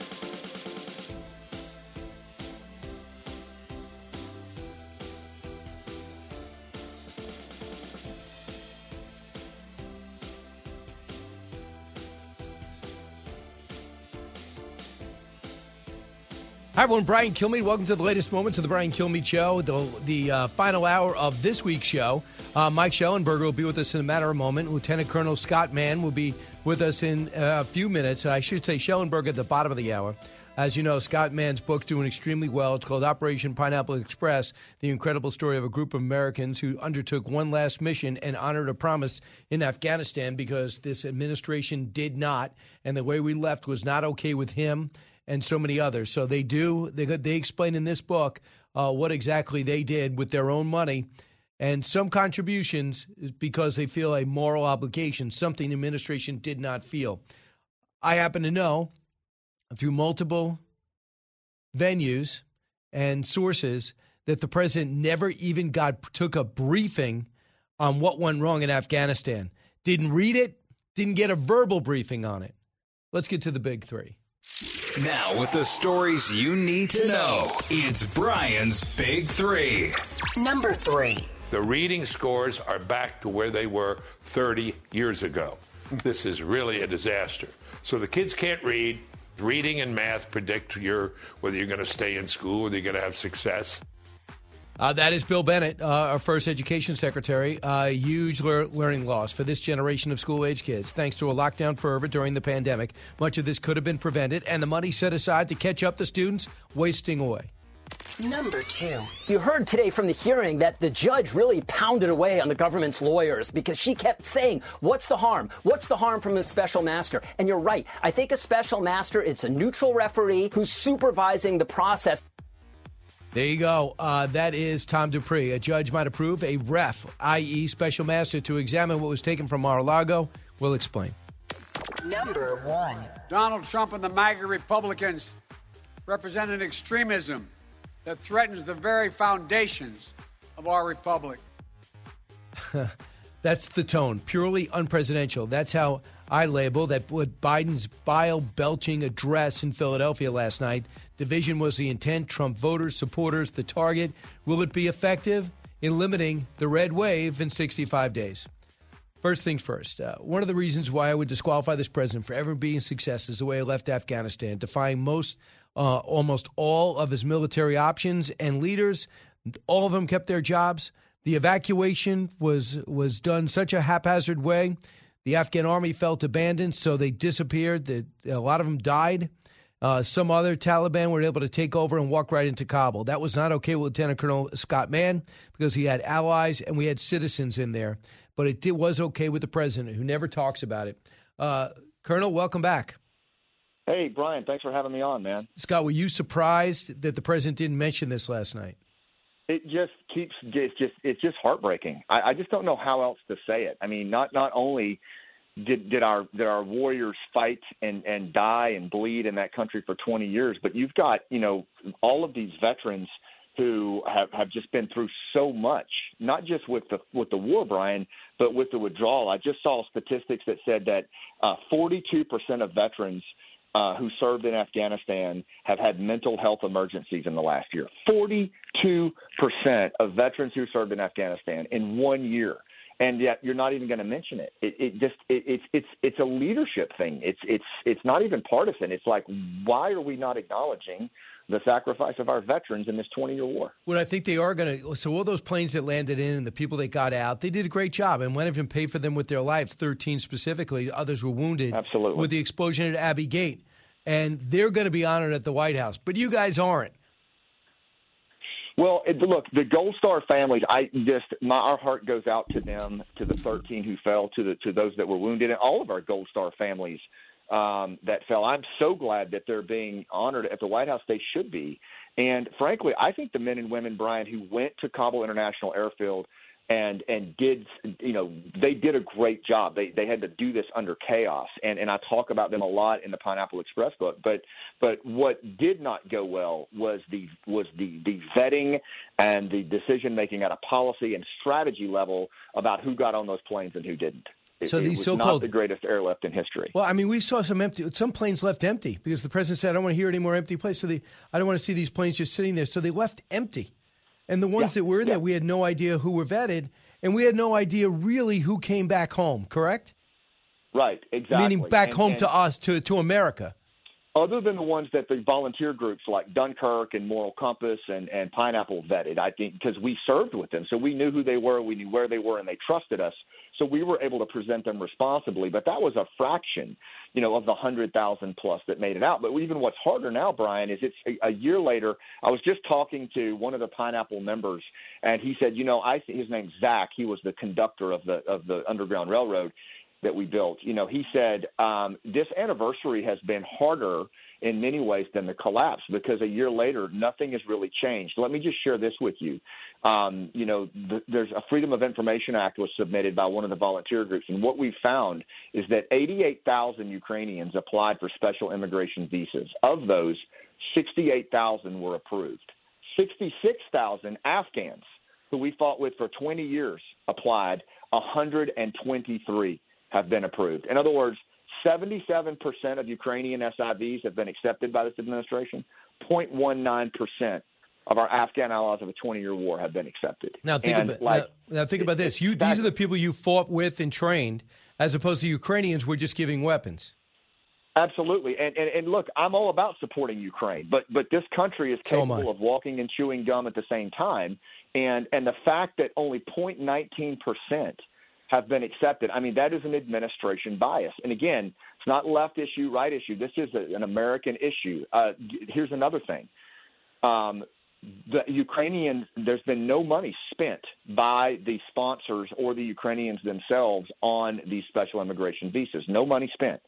It's $575 per visa for the Afghans, and a lot of that has come out of the veterans' pockets to the tune of $20 million to pay the processing fees to get 0.19% accepted. And you wonder why 40-some% of our veterans are going through mental health crisis right now, and yet no one is acknowledging any of this. And how do you guys feel about that? And what can you do about it? You do have some inroads to million others. I mean, there's a way to at least address this, right? Right. We're going to continue. I just attended, Brian, a Global Friends for Afghanistan conference down in D.C. at Georgetown University yesterday, and there were all these amazing Afghans and these volunteer groups there. But you know who wasn't there? State Department wasn't there. Department of Defense wasn't there. No one from the administration was there. With all of these people in the room who had done all these evacuations, the Afghans who had made it out, we were all talking about ways forward to address the women's abuse issues in the country, to deal with all of the problems of getting SIVs out, resettlement here in the United States. Not one single U.S. representative was at that conference. That's unbelievable. It just shows they want to put it behind them. They do not want to bring it up because it's the biggest military disaster ever. And so many people that were a part of it are still there. Do you know anybody that's been forced out, Scott? What do you mean, forced out? Of their job. Is Mark Milley gone? No. There's been none of that. No, and I think that's one of the things that I'm asking people that I put in the Pineapple book and the epilogue is, please, when you pull the lever this midterm, think about that. From a terms of accountability, we need pressure on our congressional representatives that there are public hearings on this thing. Because here's one more thing I'll share with you. Many of the Afghans who were at that conference yesterday, Brian, you know what they said that was really moving to me was they looked at a lot of the veterans in the audience very emotionally, and they said, I know you feel like this wasn't worth it, these 20 years. You gave your youth, you gave your friendships, you lost family members. But what we will tell you is that we are not giving up. We are not going to quit. We are going to take our country back from the Taliban. And it was the 20 years of freedom that you gave us while you held space for us, while you fought and bled for us, and we will not squander that. And I really believe that. I believe that. Think about this. The Russians came in there to grind up the Afghans, and they were in and out, and they left. What we tried to do is what you guys did is you tried to go in there and give them their country and train them to be on their own. I mean, the fact that there were methods and practices had to be changed, fine, but our intent was pure. Same thing in Iraq. We don't want to dominate Iraq. We don't want to occupy Afghanistan. As soon as you're ready, we're out. Keep a base? Absolutely. Build an embassy? For sure. Have an ally? Absolutely. But we don't want your country. No, and one of the mantras of Special Forces is to work ourselves out of a job. That was why we trained so deeply with the Afghan commandos, the Afghan Special Forces, the special mission pilots. Brian, they carried 98% of the fighting. They lost over 60,000 people in the Afghan military over the last couple of years in the fighting. And that narrative doesn't get told. There's this narrative that the Afghans didn't fight. And yes, a lot of the generals walked off the job. A lot of the Afghan police faded into the countryside. But the bottom line is the people that we're standing up for, the commandos, the special forces, the special mission pilots, the NMRG, they fought to the last bullet and were calling us on August 15th as the Taliban were coming into the city saying, sir, should I keep fighting? What should I do? And for the higher-ups to say, well, these guys didn't want to fight and Ghani didn't want to stay, so he left with a helicopter full of money. That's just wrong. When we stopped giving them air cover and protecting, they became sitting ducks. Pakistan ended up being a staging area. It became a worldwide terrorist reporting camp in Pakistan, and they came in without any help. So a lot of these guys fought. And just to say, well, they don't want to fight, what do you want me to do, must drive a guy like you, Scott Mann, crazy. It really does. It's such a false narrative because they did fight, they did bleed, and they're still resisting. Like there are still commandos and special forces that are resisting right now and are willing to resist more. But here's what I'll tell you. Is this one's going to follow us home because Al-Qaeda, this is something else that came out of this conference yesterday, because these guys are well-placed and they have people in the country, and they're saying Al-Qaeda is completely reconstituted. Zawahiri has been replaced. You have foreign fighters from Southeast Asia, from North Africa, training openly on the Afghan army compounds that we trained on in Helmand and Kandahar. They're now training in the open and with clear intentions to strike the West again. And how expensive is that going to be in blood and treasure when we have to go back into that country and we had 20-plus thousand Afghan commandos and special forces that could have kept this fight against Al-Qaeda and ISIS going? Pick up Scott's book. It tells the story of what happened over the last year. If it drives you, if it really gets under your skin what happened, how he left, and the fact the administration doesn't talk about it, pick this up and you'll know the real story.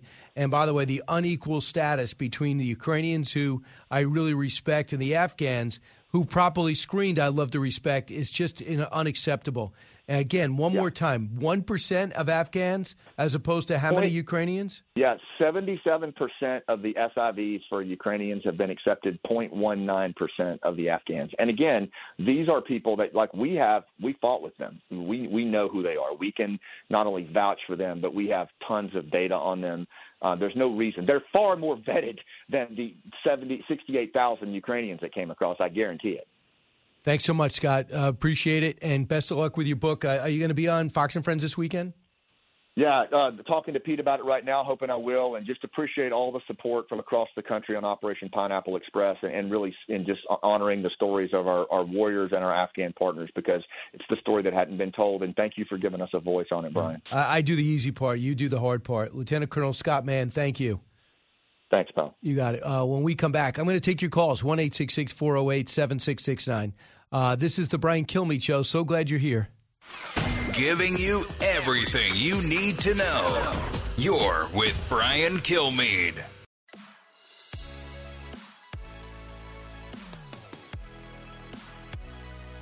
If you're interested in it, Brian's talking about it. You're with Brian Kilmeade. I want to be very clear up front. Not every Republican, not even the majority of Republicans are MAGA Republicans. Not every Republican embraces their extreme ideology. I know, because I've been able to work with these mainstream Republicans. What is a mainstream Republican? People that follow Donald Trump? Nobody's pro-January 6th. Maybe Matt Gaetz. I'm not sure. Nobody. So what are you talking about? There's people you could deal with that actually want the border enforced, people you deal with that would like a corporate tax rate to stay low, people that you deal with that want to fight back on crime and back the cops. Those are the people you can deal with? Those are not MAGA Republicans? What are you talking about? Howard, listening in Boca Raton, Florida. Hey, Howard. Hello? What's on your mind? Yeah, hi. How you doing? I just want to point out a couple of things. I'm a therapist, so I could recognize psychological manipulation. And I know that at the basis of every psychological disorder, OCD, anxiety, PTSD, is fear. So so Biden isn't really making the speech to America. He's trying to energize his base and to vote because he recognizes that they weren't really so gung-ho based on his performance. So he has to do something to get them to vote because he knows that he had the pandemic, he had other things in the past to get the people motivated to vote against Trump or whatever. So he uses the speech to kind of energize his base, use fear and anger to get people emotionally disturbed and unable to think clearly. And that message is going to be repeated over and over by news media, other Democratic candidates, Kathy Hochul, and other local people to use the message of fear to make sure that they possibly. I mean, but you have 66 days, and you started off at a 10. Was he? What more severe things is he going to say? Now that he's bringing up Donald Trump on a regular basis. Bob, listen on WABC in Long Island. Hey, Bob. Brian, I wanted to mention after last night's hate speech, what the Democrats do is they call people fascist and racist. I know. What I think Republicans have to do, and I'm a conservative, Brian, they have to now refer to the Biden administration as the dictatorial regime and use that phrase over and over and over again. I hate to use it, but unfortunately, racist and fascist works. And we have to set the narrative rather than what the Democrats do every election cycle is they set the tone for the elections, not Republicans. Yeah, you know what? They think that Republicans said it. I agree with you. Get on the offense, figure out where you stand on abortion, and go with it. For example, Marco Rubio came out and said, look, I'm pro-life. Not everybody in Florida is pro-life. I'm for 15 weeks. Same thing with Youngkin. That seems to be the universal accepted phrase. Others who are pro-life says that's not what the Supreme Court said. I get it, but you got to be practical. And again, just your beliefs don't necessarily have to be the beliefs of everyone in your state. Number two, they got to go ahead and say crime, the border, Afghanistan. You start on the nose 3. Then you go inflation, gasoline prices, destroying the fossil fuel industry for an irresponsible reason. Alex, California. Alex. Hi, thank you for taking my call. I just wanted to say the worst aspect of Afghanistan is that we wasted the sacrifice of our soldiers. Our men and women who died there, who suffered severe injuries, they suffered for nothing because we pursued a failed strategy. And the blame for this situation falls squarely on the American public because they failed to recognize a failed strategy due to the fact that they've had a bunch of different strategies. They've had big surges. They had little surges. They had let these people alone. They had a backing off situation. Did a lot of training. The American people are not military experts. We turned that over to military experts in a very difficult environment, but they accomplished great things over 20 years, and we'll see where it goes. Not with this administration, but the next.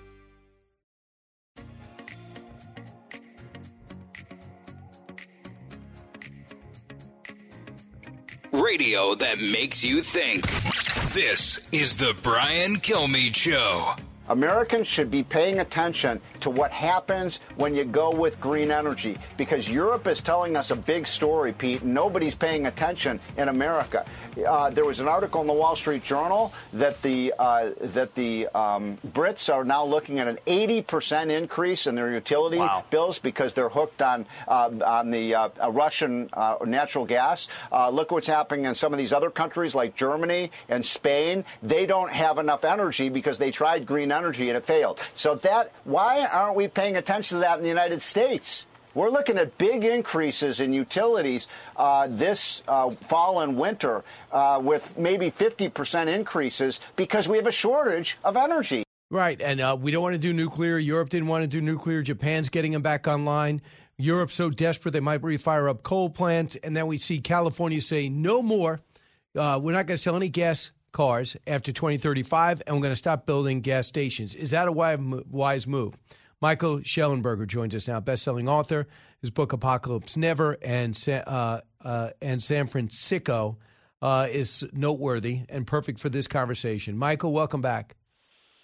Hey, thanks for having me, Brian. Michael, first off, are you astounded that the day after California makes those announcements, they have to announce don't plug in your electric car and we'll get ready for rolling blackouts? Put your thermostat at 78 degrees? I mean, look, it's insane, right? I mean, here they just said we're going to phase out all gasoline-powered cars by 2035.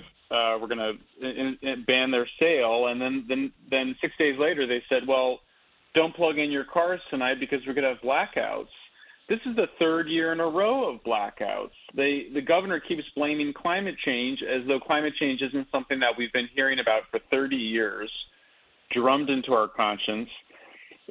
California is a state that is obsessed with climate change. So the excuse of climate change for the failure of the governor and the legislature to purchase enough natural gas power plants, it's a crime. I mean, they're now restarting plants that burn jet fuel to be able to keep the lights on in California, and they want us to now switch to electric cars. It's a kind of collective madness. It is. And when I think about, and you wrote about this, so as Europe is about to face a winter in which they cut off Nord Stream, two never got online, and one is about to be cut off, they need natural gas. And we could provide it, and Canada could provide it. What are we saying to Germany, France, and the UK? Well, we're telling them basically to drop dead. I mean, we're just not expanding oil and gas production at the levels that we should be. I mean, you've now seen the president of France told Biden in front of a group of reporters in June that they couldn't count on the Arab countries to produce more oil. He was right. Instead of increasing oil production, Biden keeps flying around the world to Venezuela, to Saudi Arabia, fist bumps the crown prince, trying to get them to produce more oil. Why isn't he expanding oil at home? They say, oh, well, we're worried about climate change. But then why are you asking the Saudis to produce more oil? We have the largest natural gas reserves in the world in the United States. We have enough natural gas to supply ourselves and Europe for 1,000 years. Why isn't Biden doing it? Well, it's because he says he's basically trying to deliver favors to the environmental interests that really have a huge influence over the Democratic Party. But the result is that we're going to see huge electricity price increases in the United States. Europe is going to lose its heavy industries, glass, steel, automotive. We saw the Chancellor of Germany flew to Canada last week to beg Canada to produce more oil and gas. So this is a shame. You know, we've put it on ourselves since World War II to protect our allies in Europe. We're supposed to care and take care of Europe. We're falling down on that under President Biden. It's a real national shame. Intentionally, and it's just because of an ideology, not even a philosophy, but not a practical plan. None of this is ready. There's no country that you can look at and say, we got to do what they're doing, right? I mean, you can't make that transition. If you had a way, if you said, I'm going to go nuclear could provide energy, safe energy, but we don't want to do that. And we also don't want to burn natural gas, which burns clean, especially the way we do it, and the responsible way in which we drill oil. We are the most responsible exploration country in the world, correct? Absolutely. We have the best practices, the best policies in the United States. Natural gas is domestically produced. Nuclear power is domestically produced. Our petroleum is domestically produced. You know what happens? You know where the solar panels all come from? China. You know where the rare earths that go into the wind turbines all come from? China. You want to switch to electric cars? You're becoming dependent on China. This is exceedingly dangerous. We just saw the danger that occurs to Europe when it became overly dependent on a totalitarian Russian government, on Vladimir Putin, who's now cutting off their energy supplies. And now Biden wants to make us dependent on the Chinese government for our transportation, for our electrical grids. This is absolute insanity. There's no excuse for it. We produce the cleanest, best electricity in the world in the United States. We need to be producing more of it for ourselves, more of it for our allies in Europe and Asia, rather than becoming dependent on China and exporting all these good jobs abroad. I mean, these guys they say, oh, well, there's good jobs in installing solar panels. All that is unboxing solar panels produced, by the way, by enslaved Uyghur Muslims in China, living in concentration camps, making solar panels that we then say are green. I mean, this is a religion. That's the only way to understand it. This is a fanatical, apocalyptic religion they're using fear to try to control the population, making us make decisions that are ultimately very self-destructive. Michael Shellenberger is with us, author of Apocalypse Never and San Francisco, which we're witnessing. I want you to hear what Marco Rubio said about this whole thing, Cut 32. One of the critical problems with left-wing policies like you see coming from the Democratic Party these days is that they don't mesh with common sense and reality in the real world, right? So they have these policies now where we're going to go all this, battery-powered solar panel. We don't have the infrastructure for that. We're not anywhere near that. Even all the tax credits in the world are not going to change that. Number two, a lot of the materials that you need to build these batteries and solar panels, all that comes from China, so you're empowering them.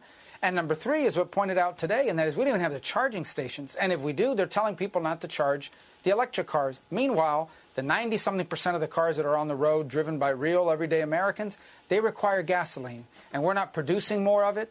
We're not providing more of it. We're doing things that are hurting our economy and really hurting people's pocketbooks. Michael, there's nothing he said that I don't think you have written about. You haven't written about before. It's even worse than that. I mean, Biden came into office. We don't have enough refinery capacity. We need more refinery capacity to be able to turn the petroleum that we produce into gasoline and diesel and other products, jet fuel.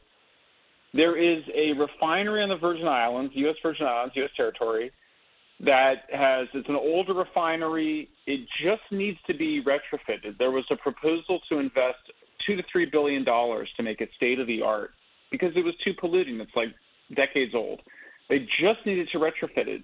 Instead, the Biden administration killed it at a time of the worst energy crisis in 50 years. When did they kill it? They are blocking.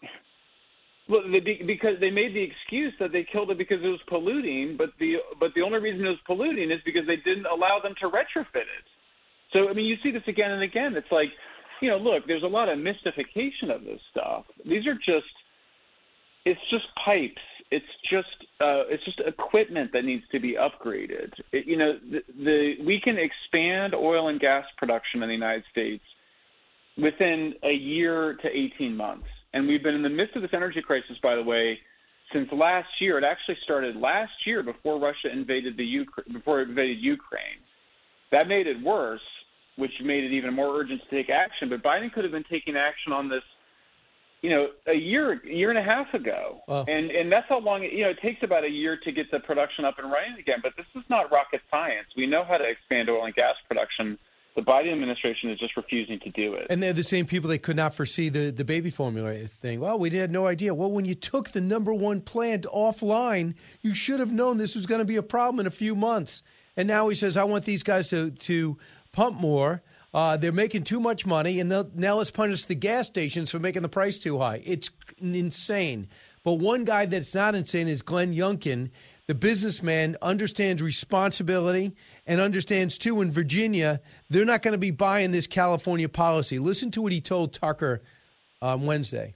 Virginians elected me governor last year. They wanted to put a stop to an effort from the previous Democratic-led administration to turn Virginia into California. Well, little did they know that they had signed legislation and tied Virginia to decisions that are going to be made in California. So not only did they pick a state that has demonstrated it has no idea how to run itself, to tie itself to, but they abdicated their responsibility to serve Virginians. And so we find ourselves today with this ludicrous law that Virginia has to follow California's laws. And so we're going to go to work and stop this because Virginians should be making decisions for Virginians. And that's what I hope.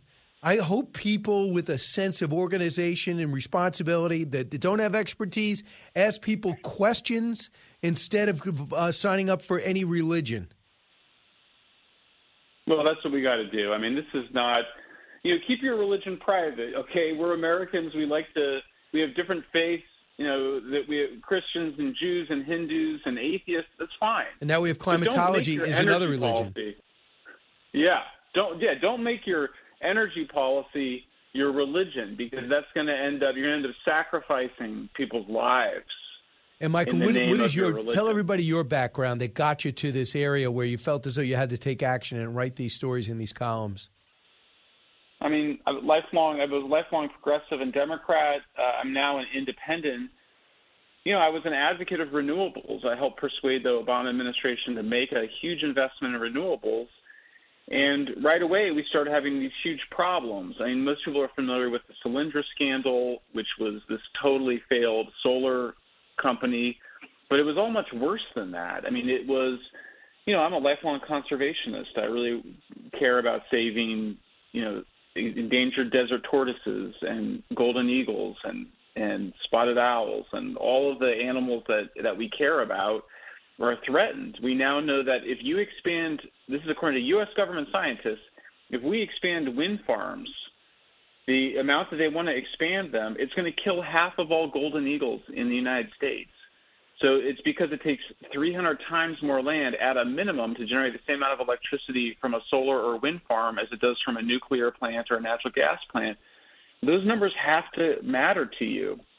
And then, of course, the other issue is that solar panels and wind turbines are totally unreliable. The more unreliable energy you add to the electrical grid, the more expensive it makes electricity, the more unreliable it makes electricity. That's why California, the fifth largest economy in the world, can barely keep the lights on. We've just added too much weather-dependent renewables to the grid.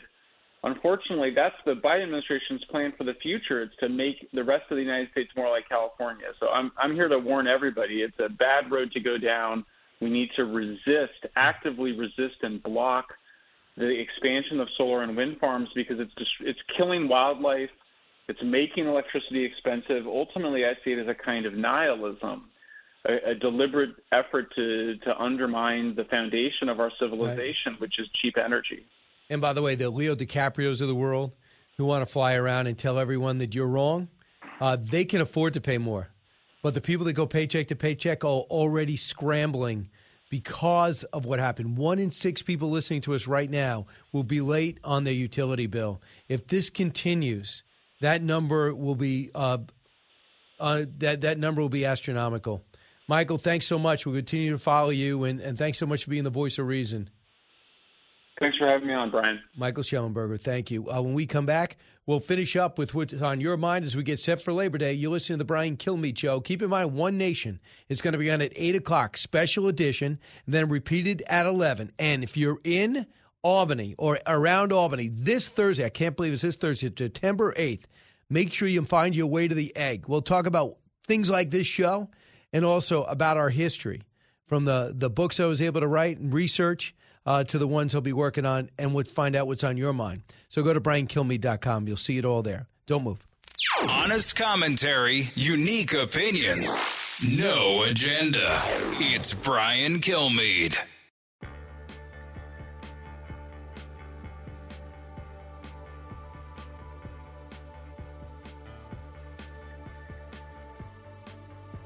Breaking news, unique opinions. Hear it all on the Brian Kilmeade Show. Hey, welcome back, everybody. Just Thanks so much for listening all show long, all week long as we get set for Labor Day. We've got a great show set for you on Monday, too. And remember, if you ever want the show and you miss it, your schedule's all screwed up, or you're just at work, BrianKilmeShow.com, get the podcast. It's all queued up for you. We cut the commercials out, and it's all me and my guests. So let's find out if there's more to know. More to know. Well, that was quick. Serena and Venus Williams get a wild card to go to the U.S. Open. Play doubles. Might be the greatest doubles ever. They lost. In and out. They lost their first round of the U.S. Open doubles. They lost to a Czech Republic team. Linda Noskova and Lucy Hradecka on Thursday would expect it to be their final time on court together. Keep in mind, Venus is 41, had a great career too. No one even knows that.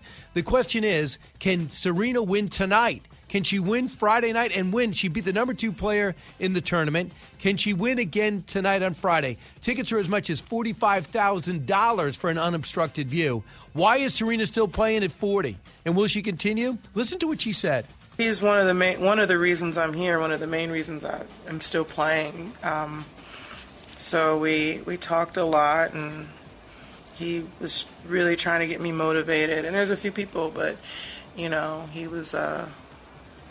We were like, okay, we can do this together, and it was good because it was like I didn't know what I wanted to do, but I just lost, and I just so many questions. And when you can rely on someone like that, I mean, my goodness, he's Tiger Woods. It just was really helpful to get clarity. All right, there you go. That's why she's still playing. Plus, he's Tiger's 5 years older, coming back from that devastating injury. We'll see how he does.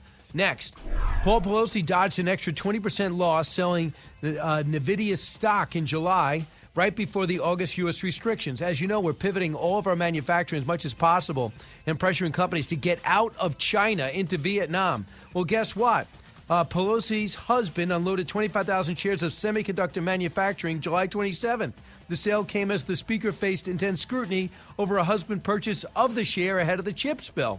Nearly a month later, August 26th, the federal government placed restrictions on that stock for doing business with China and Russia. And there you go. A selling price of $165,000 to July netted Pelosi $341,365. There you go. Unusual report. Pelosi is in trouble. That is a lot of scrutiny on a woman that's going to be out of Congress soon. Next. Pilots nationwide are picketing for a change ahead of this busy Labor Day weekend. Did you see this? Pilots were beyond exhausted. They are trying to get us to fly to the maximums, according to the Pilots Association. Flight attendants joined pilots in their protest early this year. Flight attendants are standing with the Delta pilots as they picketed for a fair contract. For too long, Delta pilots have essentially had to negotiate for all workers at Delta. Well, the reason why you're late, they got rid of way too many pilots in the pandemic. These airlines got rid of too many people, even though they got money to keep people employed, and now we're all screwed.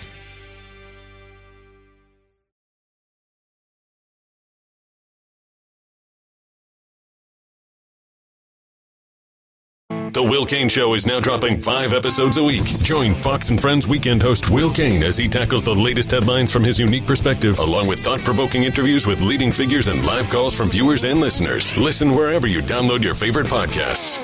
Listen to the show ad-free on Fox News Podcast Plus, on Apple Podcast, Amazon Music with your Prime membership, or subscribe wherever you get your podcasts.